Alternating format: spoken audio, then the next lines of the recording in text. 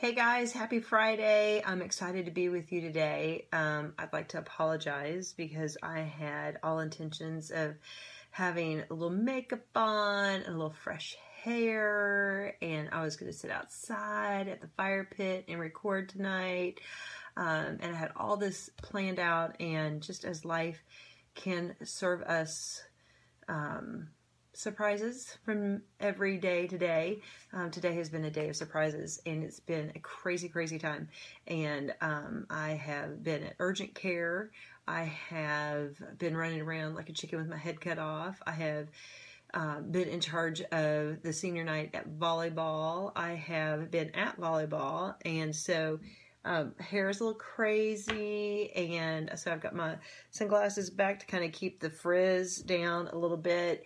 But you know what? It's okay, because I'm just going to be me, and I'm going to be real, and I'm going to hang out with y'all, and you're not listening to me for what I look like anyways, right?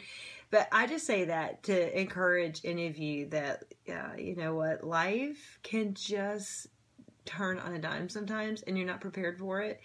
And so it had me thinking. I've been thinking about this already this week, and I thought, you know what I was going to talk about just kind of goes along with this anyways. And I was going to talk a little bit about the disciples.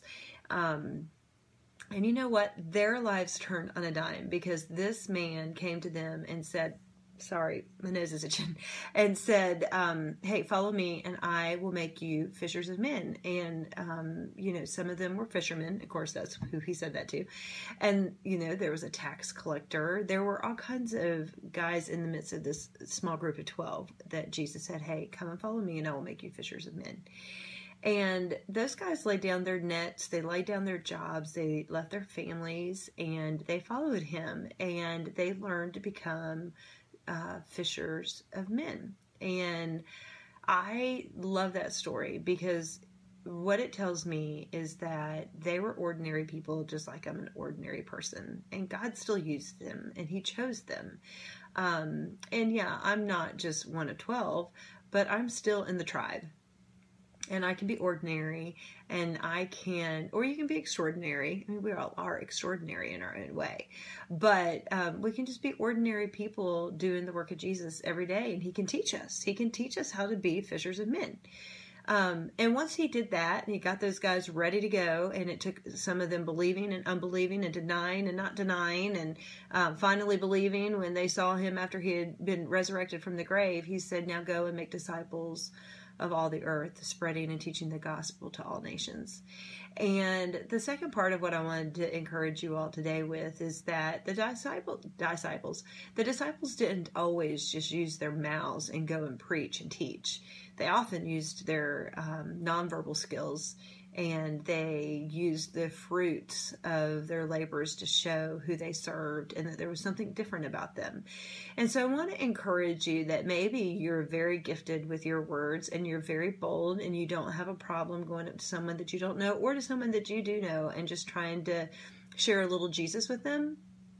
But maybe that's not your forte, and you're more quiet, or you just don't have that confidence. You know what? It's okay, because you can just use your nonverbal communication skills to still spread the gospel by loving somebody and doing something kind for someone, or being the kind of person that people can count on. Being okay with being different, so that people know that, you know, you're going to be someone that they know as a person of your word. Maybe it's because you bought something for someone, or whatever it is. Maybe you're just a good forgiver. Maybe you're good at forbearing. Maybe you're good at writing, and you're fantastic at writing notes of encouragement. It doesn't matter, you know, what your strength is. What it matters is that we're just doing something to make the world a better place, and to hopefully do that in the image of God. And so I just wanted to encourage you with that today, that, you know, don't compare yourself to all the people that we think are so phenomenally changing the world. You can change the world right where you are, one person at a time, one action at a time, or one conversation at a time. You just have to be willing to be fishers of men, and then you just have to be willing to go and spread the gospel. So I just wanted to share that with you today. I hope it encourages you. it encourages me, right? Because sometimes it can feel like you're just an ordinary person living an ordinary life, but we can do extraordinary things in ordinary ways. Have a fantastic weekend, guys, and know that we appreciate you.